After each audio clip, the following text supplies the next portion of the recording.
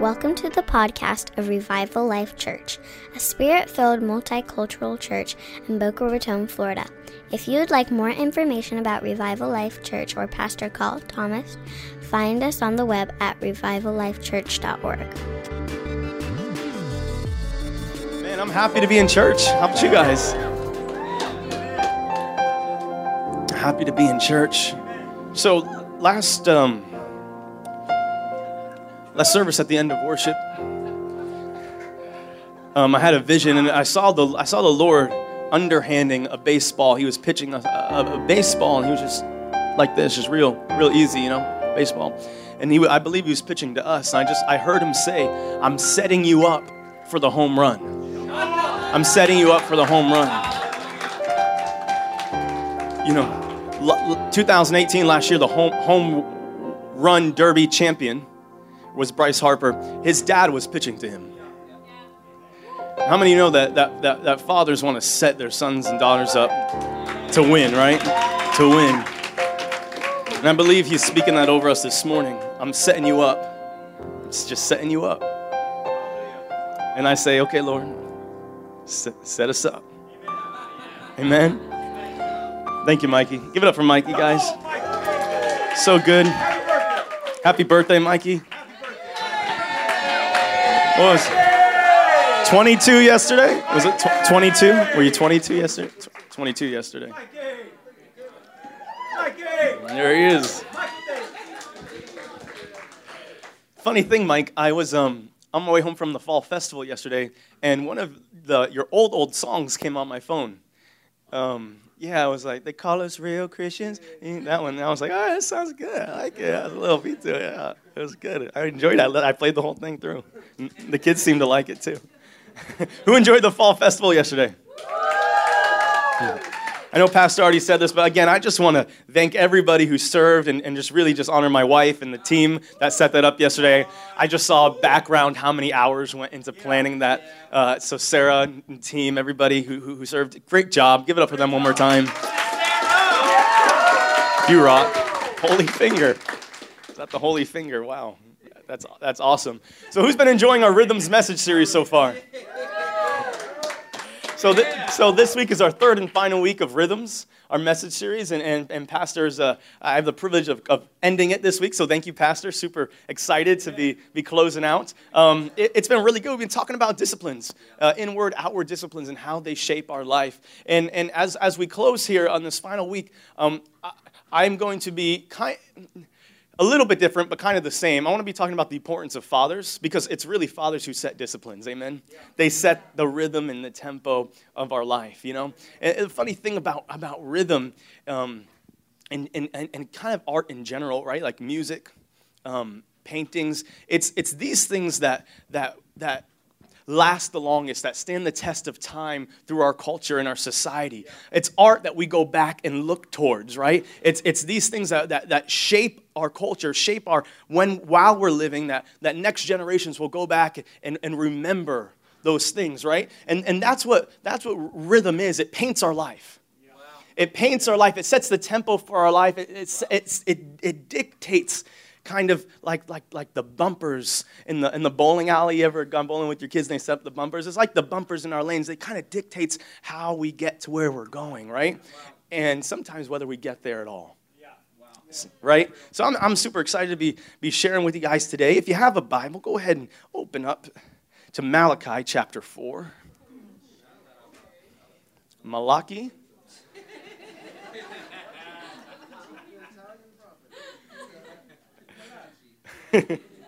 Wow. Oh, thank you, Jesus. I love this church.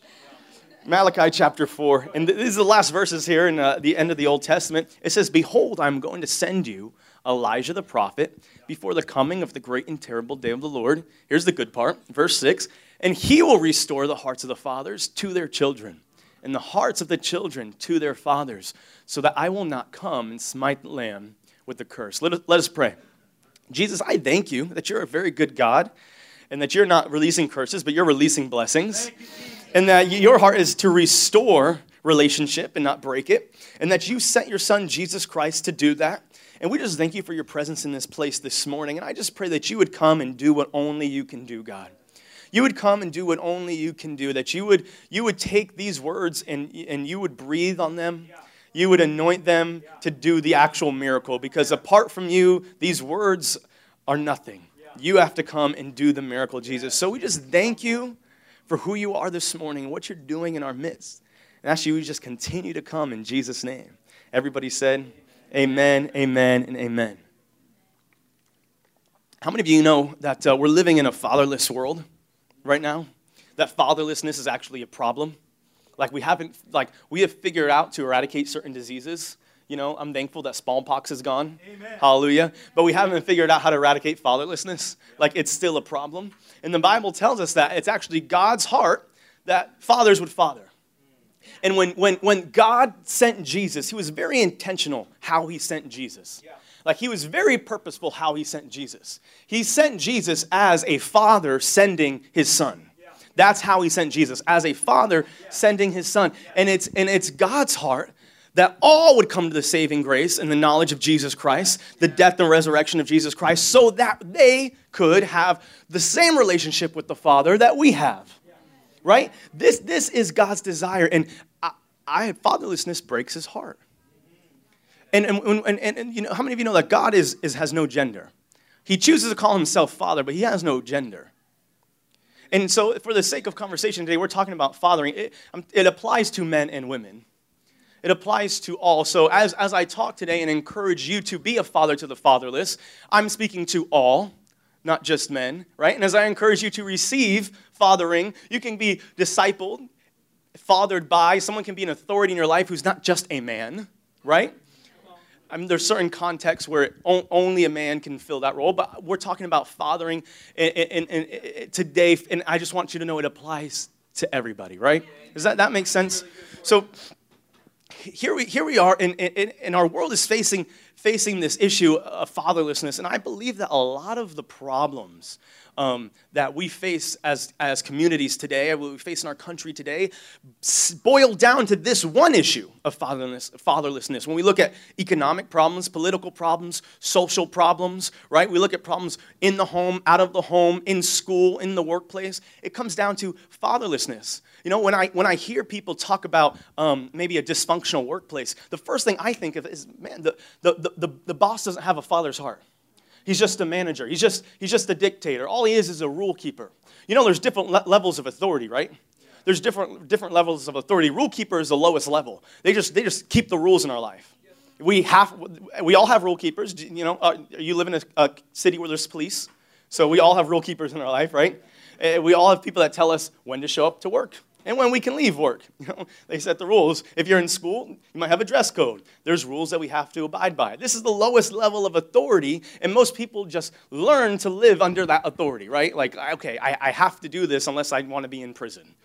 Or I have to do this if I want this job. I have to do this if I want to go to school. I have to actually listen to the rules. And the next level of authority we have are managers, and these are people that just kind of, you know, they may have a little bit more authority than the rule keeper. They may even get to determine some of what the rules are, but again, for the most part, it's just people we put up with, you know. These are just people that we put up with, because it is not, again, authority that we've necessarily chosen to have. It's kind of authority we feel like we have to have, right? Like if you have a teacher, you know, a teacher in your life can be several different types of authority. They can just be a rule keeper.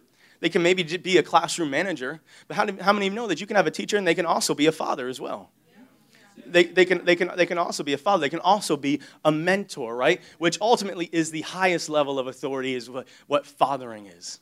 You know, fathering is the highest level of authority, and the reality is the highest level of authority. We get to choose whether or not we want that in our life.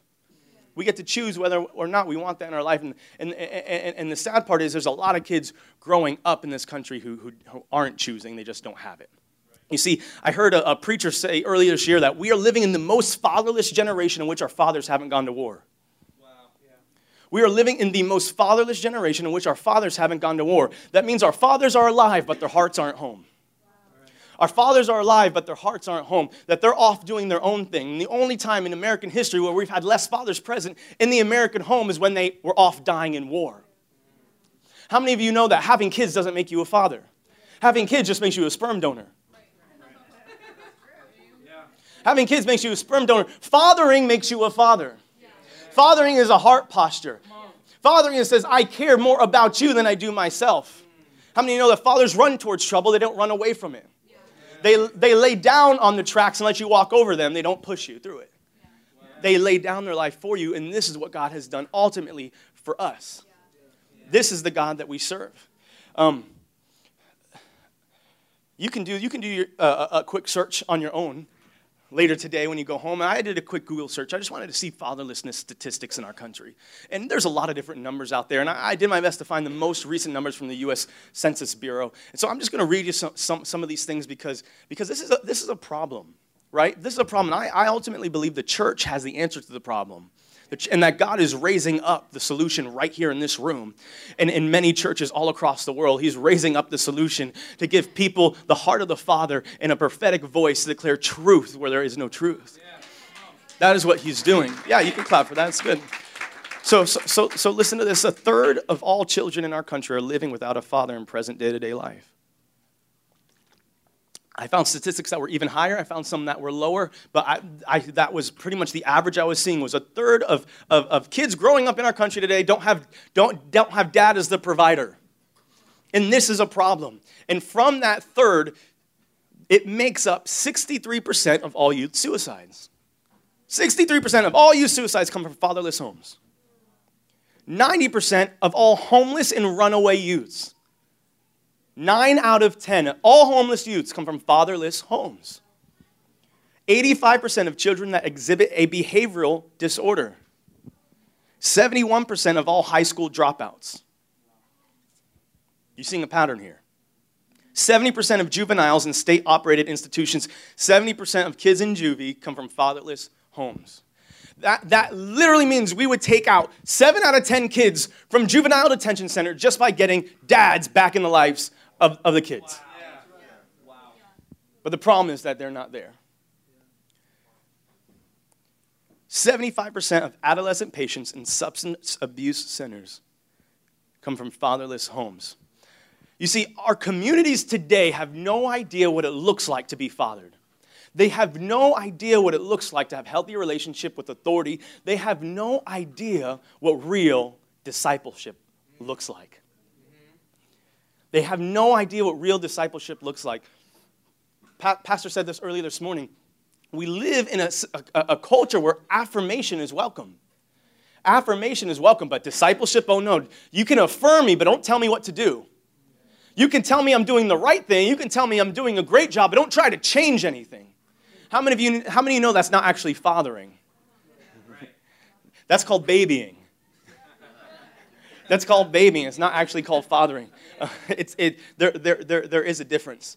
And in my experience, I find that people actually want to be discipled. They actually want healthy relationship with fathers. People want this. I'll get to that in a second. I like to fish. I know I share fishing stories when I preach. It's just because I've got fishing stories, and when I feel like they fit, I try to share them. But this week I got to go fishing for the first time in like 4 or 5 months, which was super cool. Life is busy, right? And we don't have time to do all the stuff that we want to do. But I got to go fishing on Wednesday, and so my dad, my brother, and I, and a friend, we got in the boat and we went out of the inlet and we went offshore. And it was a beautiful day. It was flat, calm, just beautiful. And so we said, okay, we're just going to drive until we see a reason to stop, until we see signs of life, until we see something that says, hey, this is a good place to fish. And how many of you guys know the ocean is just a big desert?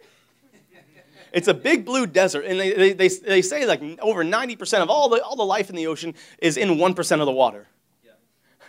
Like 99% of all life in the ocean is in 1% of the water. That means you really got to make sure you're in the right spot.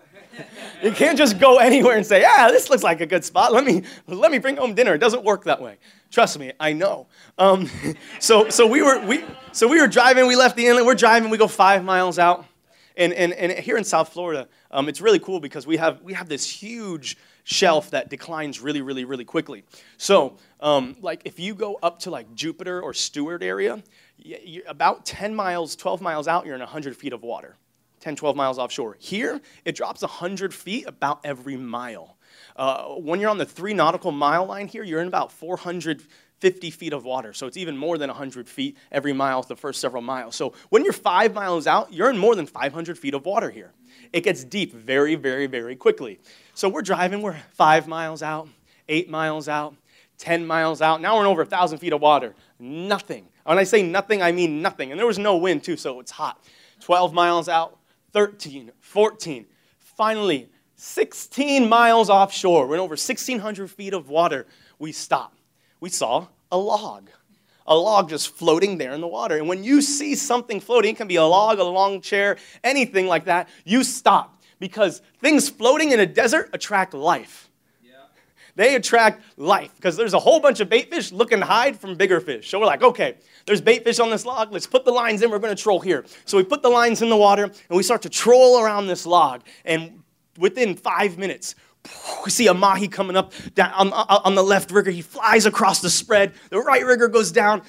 Our buddy picks up. I know you guys don't know what I'm saying. I'm talking fish talk. It's okay. Just stay with me. Stay with me. You guys with me? Right rigger goes down. He's fighting the fish. The mahi's jumping up. I'm like, yeah! And my dad's like, okay, he's backing down the fish. And we landed, gaff him, put him in the ice box, and we have dinner, and everyone's happy, right?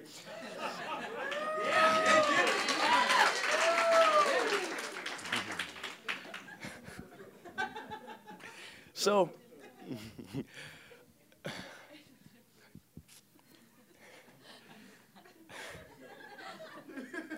all it took was life attracting life. This is what fathers are in our society today. In this desert of fatherlessness, people are actually attracted to fathering. They're actually looking for it. They actually want it in their life. And this is what God is calling us to be as a people to a lost and dying world. Amen? I want to share with you a story from my childhood. Growing up, I started to know a trend in my relationships with my friends. And the trend I began to notice is that almost all of my friends were living without their father present in day-to-day life. Not all of them, but it was pretty apparent. This was more normal with my friendships, and maybe it was different for you, and if it was, praise God, that's amazing. But it was more normal in my friendships for the people that I made a relationship with to just not have dad around. And if they did have a father figure, it wasn't their own dad. It was a stepdad, mom's boyfriend, that type of thing, or nothing at all. And not for all, but this was definitely the norm. So much so that when I had a friend and I started to find out about their family dynamic, I was actually surprised when they would tell me that their parents were together, that dad was around. This got to the place by the time I was in high school when I got that answer, it was surprising. And I remember starting around in middle school, I would bring friends over, and I have an awesome dad. My parents are together, praise God. I remember around middle school, my friends just gravitating towards my father, especially those who didn't have a dad around. And he would sit down with them, and he would start to talk. He would start to talk about what are your goals? What are your dreams? Okay, what kind of grades are you getting? Why are you failing this class? When are you doing homework? And he would teach them and sit down with them on how to figure out how to take time to actually do their homework and get their grades up. And this became such a consistent thing amongst several friends that I had that actually had people who would bring their report cards over for my dad to see them because they had nobody at home who would do that. That's pretty cool, right? These are the things that fathers do. They teach us values.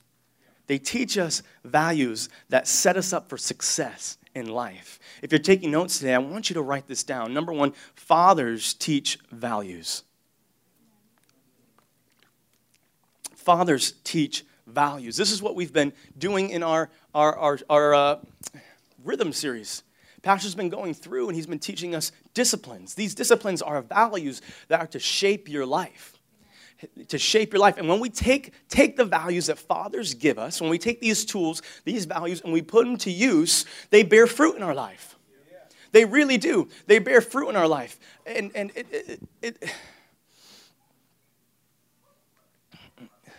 couple weeks ago, I was in prayer, and I got caught up in the Spirit. For lack of better terms, that's just what happened. I got caught up in the Spirit, and at the end of this encounter with the Lord, he showed me a palace, and the palace was. I remember saying to God, I said, "Lord, that's extravagant.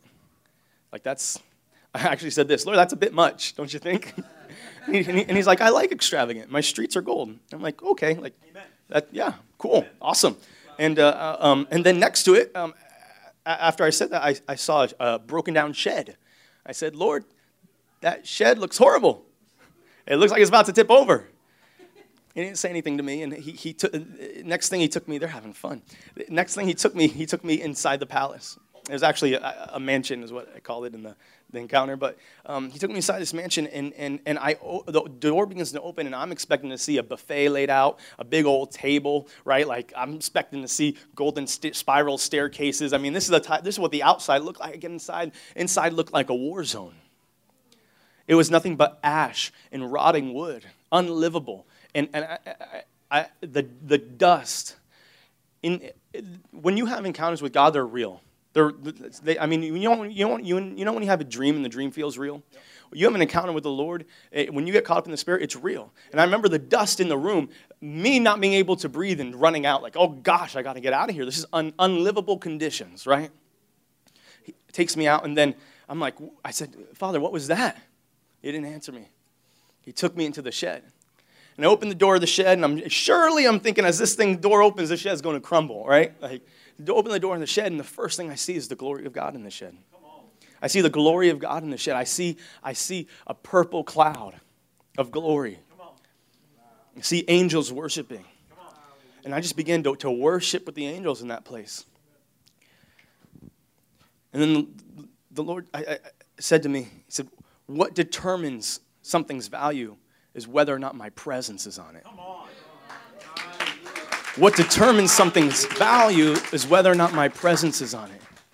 See, fathers shape values. And we have the greatest father there ever was. We have the greatest father there ever was. And there are a lot of people chasing a lot of things. But I just feel like he's saying to us today, what you're chasing, give it a double look, because if it doesn't have my presence on it, it's not worth it.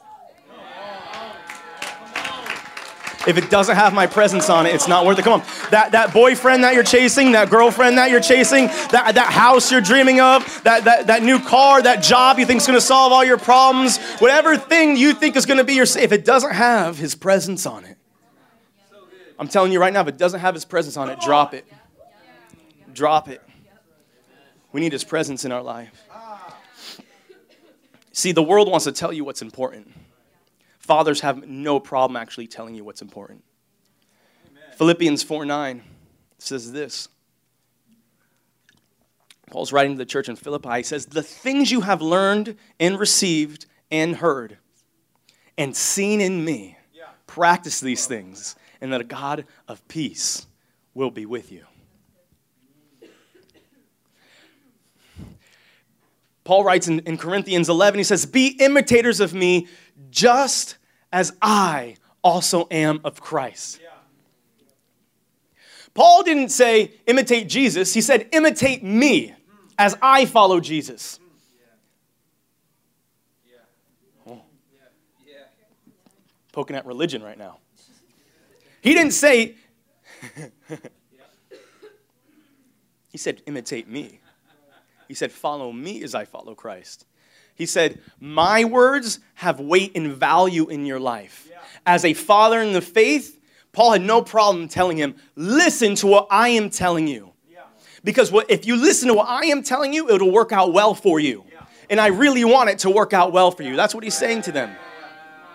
You see, we are bombarded every single day with other people's value systems, other businesses' value systems. Come on, if you're a business, you have a little bit of money, what do you do with that money? You have a marketing budget. And your goal in marketing is get people to buy your product, even if it's a horrible product. Now, if you have a good product, then it actually adds value to someone's life. But they don't care who you are, where you're from, what your mama did, what you got to spend every month. They're going to tell you that you need their thing. They're going to tell you, buy my stuff, travel to this place, sign up for this subscription, open this account. They have a different motive than fathers have. Fathers have one objective, you, growing, becoming healthy, fulfilling the call, walking in destiny. Everybody else's value system, come on, when it's not in the kingdom, has a completely different goal. Make more money. Build their idol. That's what people are trying to do. And fathers see past the junk. They see past the lie. Look, people aren't looking for another pep talk. People don't need another pep talk. People actually need truth in their life. And from my experience growing up as a kid, I saw it in my friends that they actually want to be fathered. That they actually want someone to be honest with them. Not just affirm them, okay, your F is okay, I understand. Man, it's tough for you at home. No, how can we fix this? What can we do better here? In a fatherless world, God is raising up a people in this house, come on, to speak truth, to give value, to impart wisdom.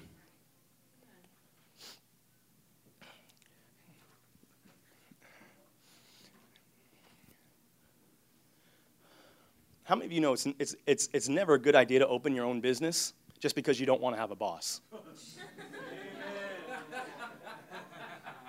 I see a lot of people go into business, and they say, finally, I don't have to listen to anybody. That's a bad way to start a business. That's a bad way to start a business. See, you may see that entrepreneur, that business owner, and he might look like or she might look like they don't answer to anybody. But I guarantee you, if they're doing well, they sat under someone for a long, long, long time. You know when you're ready to open a business? When your boss starts letting you run the business. That's good.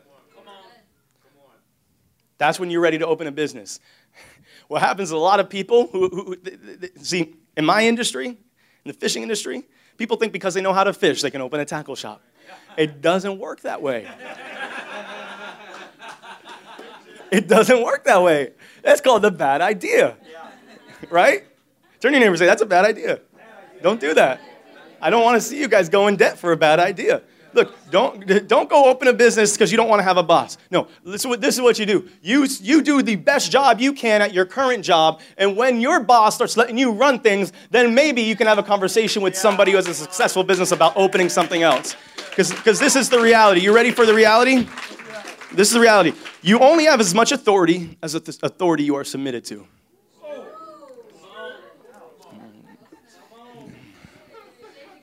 You only have as much authority as the authority you're submitted to. You see, people walk through those doors and they want to preach. And they see me up here and they're like, I'm a better preacher than him. And I tell them it's not about the gift. I'm a son. Amen. You might be more gifted. You probably are. I don't know. But it's not about that. It's not about that. That's the whole thing. The gift isn't the point. The heart is the point. You only have as much authority as the authority you are submitted to. And we have a whole bunch of people who don't know how to be a father because they've never been submitted to a father. And you don't have to have a natural daddy to have a father in your life. I've had a lot of fathers. I've had a lot of good teachers, a lot of good coaches. Come on, you're going to get what you pull out of people sometimes. You're going to get what you pull out of people sometimes, amen? You see, the prodigal son, he was chasing something he thought had value. He was chasing a worldly system that he thought was going to bring value to his life. And quickly he learned that it wasn't. Quickly he learned that my father's value system is much better than this value system out here. Let me go back to be with my father as a servant. You know the story, right? See, what he didn't know is that what he had done wasn't going to change his relationship with the Father. That his relationship wasn't dependent on his actions. And there's people in your life today, right now, that you are going to father just by being there when no one else is. You're going to add value to their life. You're going to speak truth. You're going to speak identity. You're going to give them, you want to empower them because you are going to be there when no one else is. You see, fathers run to trouble. They don't run away from it. Yes. They run to trouble. They don't run away from it. They're not afraid. They're not afraid. I've watched Isaac and Anastasia grow up, and that's been a privilege. That's been so cool. And I've heard pastors say for years, he tells his kids, you're in trouble, call me. You call dad. You get into any trouble at all. I do not care what it is. I do not care what you have done. I don't care what time you call me. Yes. I will be there. Yes. I will be there. No, I don't care. I will be there. This is what dads do. Yes. I don't care what you did. It does not change this relationship. Amen. Amen. This is the heart of the Father. This is what we're absent of in our society today. Not just in the home, but in the workplace. In schools. Come on, we need men and women with the Father's heart to be principals of schools. We need men and women with the Father's heart to open businesses and become bosses. We need men and women with the Father's heart to get into the White House, to get into the Senate, to get into the Congress. We need people that actually care about the future generations of our country, our children, our grandkids' children. That's what we need. With the Father's heart. Yes. That is what we need. Yes. Come on. Hebrews 12, verse 7. Bible says over and over again that the Father disciplines those he loves, right? And I really love how Paul writes it here in Hebrews. He says, it is for discipline that you endure. God deals with you as with sons. For what son is there whom his father does not discipline? But if you are without discipline, of which all have become partakers, then you are illegitimate children and not sons. I don't want to be illegitimate. No, thank you. And the Bible tells us that discipline is actually a qualification for sonship. Discipline is actually a qualification for fathering, right? Like this is what it looks like. The problem in our culture is that the word discipline is scary. Yeah. We think the word discipline means punishment. That's right. We think the word discipline means, oh, I'm going to be hurt somehow. I'm going to have something taken away from me, whether it be time. This is when we think discipline, we don't think a good outcome. But that word discipline actually means something different than punishment. You know what the word discipline means? It means instruction and training. In Latin, that word discipline actually means instruction and training. So when you discipline, you are teaching, instructing, and training. Yes. You are teaching, instructing, and training. And this is, as we go through these inward and outward disciplines that we've been going through the last few weeks, that's what's been happening. It's instruction and training. Yeah. That's actually what the fivefold ministry is called to do. Yes. It's called to train the saints, teach the saints, equip the saints for what? The work of the ministry. Yes. Why can you have the gift but not be in ministry? Because you need the gift coupled with the Father's heart to equip saints. Yes. Go ahead, Court. That's a good word right there. Come on. God's talking to me about stuff, and I'm trying to stay focused here, guys. I'm trying to, man, I feel your pain, Pastor. Sometimes it's real. Pain is real.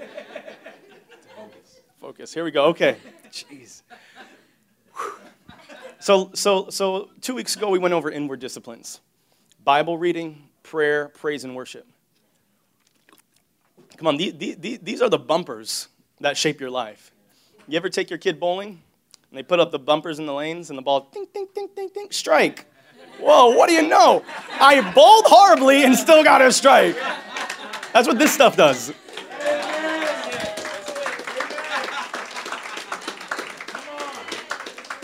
That's not even in the notes. We're vibing right now. This is good. That's what this stuff does. You want a healthy heart? You want a healthy inner life? You want a healthy inner man? Yeah. Do the inner disciplines. Do the inner stuff. Yeah. Like God says this is important. Yeah. Your pastor says this is important. Yeah. Let's do it. Yeah. You want to be successful and not be perfect? Do the disciplines. Yes. Yeah. Right? Outward disciplines we've been talking about: serving, stewardship, sharing your faith. Same applies here. We all want to bear fruit in our life. We all want to bear fruit that endures. The Bible says if you want to bear fruit, you have to stay connected to the source. That the vine apart from the branches cannot bear fruit. You have to stay connected. Who wants to bear fruit? I really do. You know the best way to stay connected? Outward disciplines. Yeah. This is how you stay connected to your source. This is how you stay connected to the life source, Jesus Christ. Yeah. We do these things with our heart open. Expectation, knowing that God's going to meet us in them. And ultimately, these disciplines, they teach us something. Fathers teach us something in the discipline. You know what they teach us? See, fathers teach you what conviction feels like. Come on. That's good. Hallelujah. That's good. Fathers teach you what conviction feels like. One of my biggest goals with my kids is to get them to know what that feeling, right? They call it the conscience. Yeah. I call it Holy Spirit. Yeah. That feeling when Holy Spirit's talking to you, say, hey, that's not a good idea. Yeah. It's not a good idea. My son, I see him. He'll get the crayon, be drawn on paper for a little bit. He'll look at the wall. He'll look up. He'll look around. He's processing something. You know what he's processing? Conviction. Yes. Wow. I need to teach him to listen to that. That's what dads do. I need to teach him to listen to that. You have people in your life. You need to teach them what conviction feels like. Hey, you know that thing you felt before you did that really dumb thing? That was conviction. Yes. Listen to it. Come to church with me. They will help you. Come on. See, the world really is crying out, tell me who I am. The world is crying out, tell me who I am. But how many of you know it's impossible to know who you are if you don't know where you come from? It's impossible to know who you are when you don't know where you come from. And people are really bad at creating their own value system. When we create our own value system, do you know what we do? You know what we do? We accomplish two things. This is the value system that people create without fathers in their life. They avoid pain and run from they avoid pain and run to pleasure. Yeah, that's it. They avoid pain and run to blah, blah, blah, blah. You know what I'm saying? Yes. Pain and pleasure. Yes. Yeah. This is what we do. Yep. When we don't have fathers just speaking to our life. We live for our feelings. We live for today. Yep. We need fathers to teach us values. We need fathers to speak identity. Yeah. You know what happens when people are left to figure out their own identity? They're not very good at it. Because you need it spoken over you. Yes. You need it spoken to you. Number 2, if you're taking notes, I want you to write this down. Fathers give identity.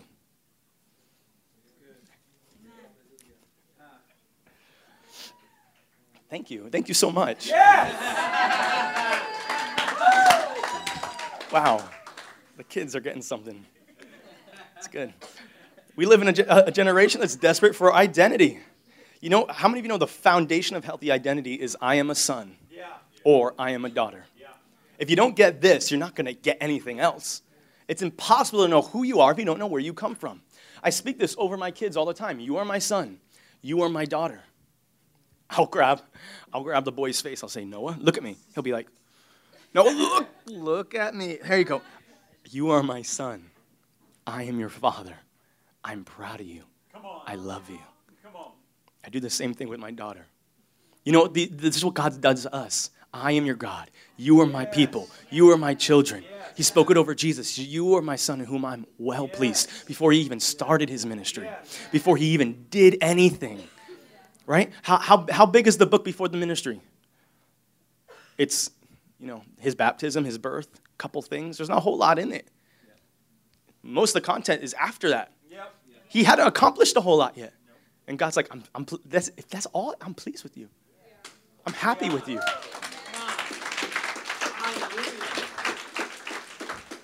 You see, we live in a time that's desperate for identity. And people do not have the answer. The government does not have the answer. California recently passed a bill that next year in their public school system, starting in elementary school, in sex ed, they're teaching kids that there's 16 different genders. This is what they are teaching children in the public school system in California. This is bizarro. I'm making up noise. This is crazy. This is crazy. Right? I'm not even necessarily looking for preachers to stand up and combat this craziness. I'm looking for some scientists to say, hey, what are we talking about here? Because this doesn't make sense. Like, what on earth? And the problem is that they see this generation's cry for identity. What do we have? We see communities like lesbian, gay, and transgender communities that are dealing with identity issues, and we see kids growing up, and they say things like, I'm gender binary, and I'm like, what? And I'll look at them and say, you are a woman, and Jesus loves you. Yes. That's what you are, a man, and God created you in his image. And that's what you are. But no one has grabbed them by the face and said this. And God is raising up a voice in the church today to father a fatherless generation of people that need to hear, you are not 16 different genders on whatever you feel like on any given day. That is called crazy. Bizarro. This is not it. Oh, Jesus. See, people need to know that they are not the sum of their worst mistakes. That's right. Yeah. Come on. They really need to know that their sin does not define them. Just words that oppose that will set people free. Amen. But then you start to speak actually words of identity to people, and oh my gosh, it's life. Yeah. This is why my friends gravitated towards my dad growing up. I have someone who cares about my future? Yeah. Wait. You tell me if I do these things and this is what I can expect? No one's told me this before. Wow. No one told me I was actually smart. That's why I never tried in school. Not me, I'm saying that. You see, but the enemy has come in the midst of this fatherless generation and just released a spirit of confusion. Yep. And I won't stand for it. How about you? Amen. I won't stand for it. How about you? Amen. Come on. Amen. I won't stand for it. How about you? Amen. Thank you, church. Amen. Yeah, come on.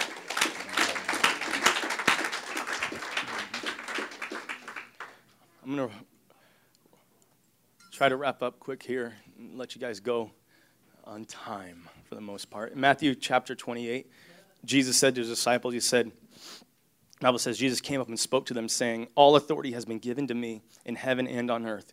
Go therefore and make disciples of all the nations, baptizing them in the name of the Father and the Son and the Holy Spirit, teaching them to observe all that I commanded you. And lo, I am with you always, even to the ends of the age. How many of you know that last words are important? Yeah. Last words are important. And Jesus said, go and disciple the nations. Teach them what I have taught you. And we talked about that word, disciplines, earlier. That disciplines doesn't actually mean punishment. Disciplines means training and instructions. And how many of you know that when we read this, when a lot of people read this, they read it as Jesus saying, go and make followers. But he's not just saying, go and get people saved. He's not just saying, go and make followers. He's saying, make disciples. Yeah. That word disciples comes from the word discipline. Yeah. That word disciple actually doesn't mean followers. It means student. Yeah. It means student. And if a father disciplines his children, if a father disciplines sons and daughters, how many of you know that when we're going to make disciples, he's actually calling us to father the fatherless? Yeah. He's actually calling us to give them instructions, to teach them what God has taught us, to speak value and identity over them. It's more than just getting them saved or making followers. It's about making sons and daughters. That is what he's called us to do. And there's a generation of people die and go to hell, and I really don't want them to go to hell, but he has bigger plans than just avoiding hell. He has bigger plans than just avoiding hell, and he's looking for us to father a fatherless generation who's been told there's 16 different genders. And we have the answer. Last thing, if you're taking notes today, fathers leave an inheritance. Proverbs 13:22. I love this verse. As a good man leaves an inheritance for his children's children, and the wealth of the sinner is stored up for the righteous. Good man leaves an inheritance for his children's children. You see, you have no idea what inheritance you are leaving with someone when you share your testimony. Come on. You have no idea that person you lead to Jesus Christ, how you're changing a family line. Yes. Look, we can't have 1,000 intimate relationships with every single person we come across. It's not what I'm telling you to do. What I am telling you is that there will be some, and the some you need to disciple, the some you need to father, but you have no idea what inheritance you are leaving to the people you encounter just by imparting your Heavenly Father's value system into their life.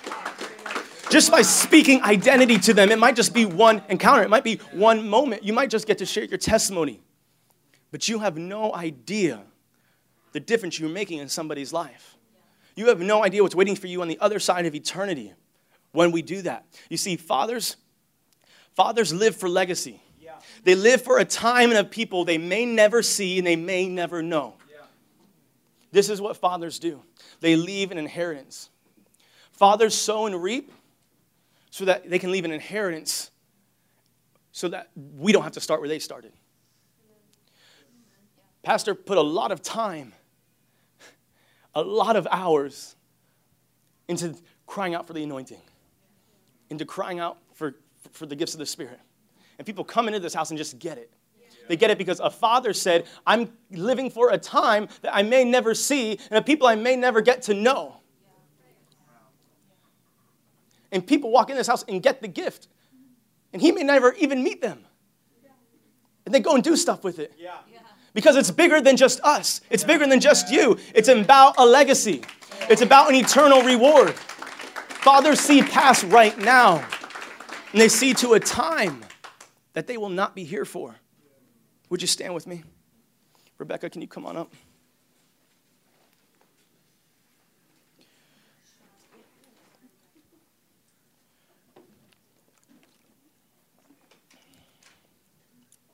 How you guys feeling this morning? Love you guys.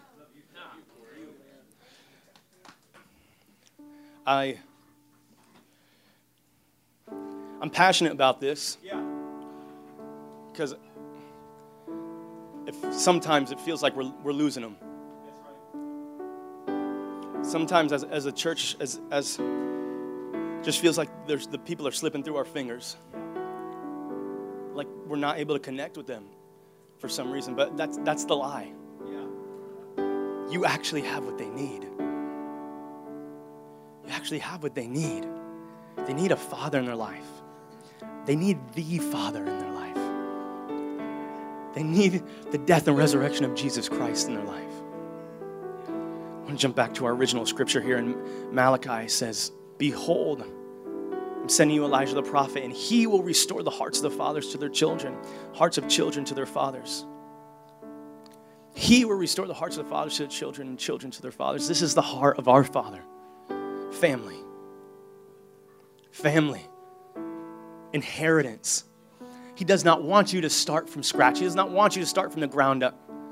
And guess what? You have something to give so that someone else doesn't have to. Maybe you did. Maybe you did. But you can leave a better legacy for the next. Whether it's a stranger or your grandkids' grandkids. The Bible tells us, what does the Bible tell us about John the Baptist? He says that even the least in the kingdom is greater than John. Even the least is greater than John. And when the angel appeared to Zechariah and spoke it over John, said, hey, your son, Zechariah, your son, he's going to restore the hearts of the father to their children. This is what he said about John the Baptist. And my Bible tells me that even the least is greater than him. So how much more us? How much more us will we restore a fatherless generation to a loving father?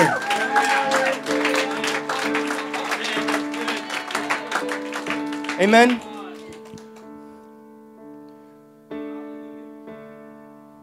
Let's do it. Give it up for Jesus. Come on, give it up one time for Corey. Let me share something really quick. Why this is such a prophetic word for this day and this hour. The church has abandoned its responsibility to be the affirming voice to people. Corey taught us that fathers give identity, and instead of giving identity, the church has been giving judgment. And instead of people finding out who they are, they've had to create their own communities for affirmation. And so the big buzzwords in our society today are affirmation and acceptance. Being in a safe space. How many of you know that the church is supposed to be the safe space where we find out who we are, where we receive loving discipline? But since we're not getting that in the church, the world is creating their own communities, and we can try to judge the world all we want, but the church has failed. We've failed to father our nation. We've failed. Instead, we've been worried about people not sinning. We've been worried about our economy more than we have about the morality of our nation. And it's the church's responsibility to decide that, hey, guess what? We're going to love God. We're going to love people. We're going to father people who don't deserve it just like we didn't deserve it. Amen? We're going to pour into people who don't deserve it just like God did for us. Amen? Ministry team, if you'll come forward. Father God, we love you. We thank you so much for this day, Father. I pray in the name of Jesus for each one of us that we would have divine appointments with people who need to be invited to the house of God, to be affirmed in who they are in you, Father.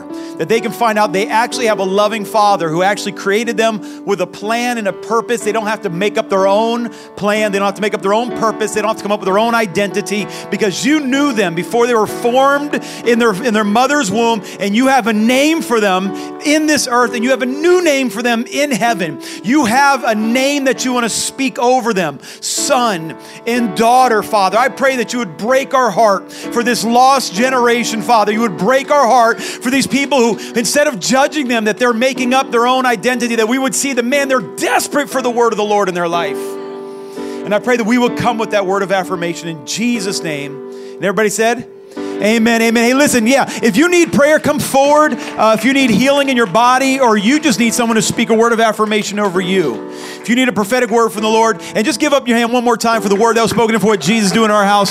We love you. God bless you. There's refreshments outside. Hug somebody before you go. Amen.